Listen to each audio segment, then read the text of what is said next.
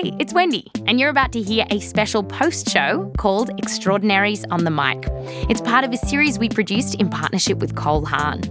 Cole Haan is the footwear brand that celebrates extraordinary people doing extraordinary things in their life and in their careers.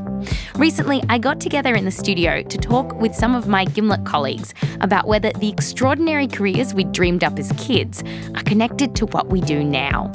We brought in Eric Eddings, co-host of The Nod. What's up?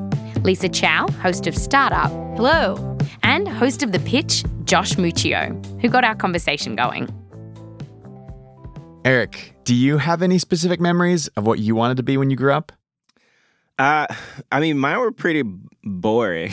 Well, not boring. They were really straightforward. Like when I was a kid, I wanted to be a doctor. I was like, I want to be a doctor. I want to be a pediatrician because I like kids and like I want kids to be happy. So I was like, well, doctors do that because they like check on you and give you Band-Aids and suckers and stuff like that.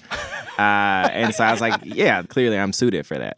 But as I got older, strangely enough, I wanted to be a talent agent. I was a weird kid, you know?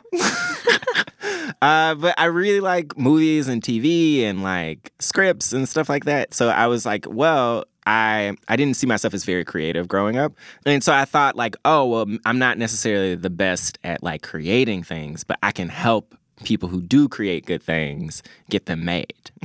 But I stuck with that one through college. I wanted to be a talent agent for a long time. Oh, wow. Yeah. Do you still kind of want to be a talent agent now? No. Is he going to answer that, honestly? Yeah. You're like, I am the talent now, Yeah, Wendy. exactly. It's a little better in terms of the perks of the relationship. It's nicer on this side. So, Wendy, I'm really curious, like, what grown-up job did you want when you were, I don't know, let's say like 5? Ooh, okay, when I was 5. I did find when I was cleaning out my mum's house before I moved to New York, I found this book that I wrote. Like, you know, when you write books when you're kids.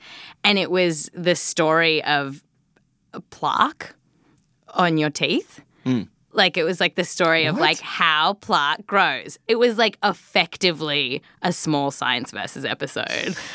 You're and kidding. I had written it when I was 5, and I had no idea. Like, I was not particularly good at science in high school. I definitely didn't have, like, a great interest in science.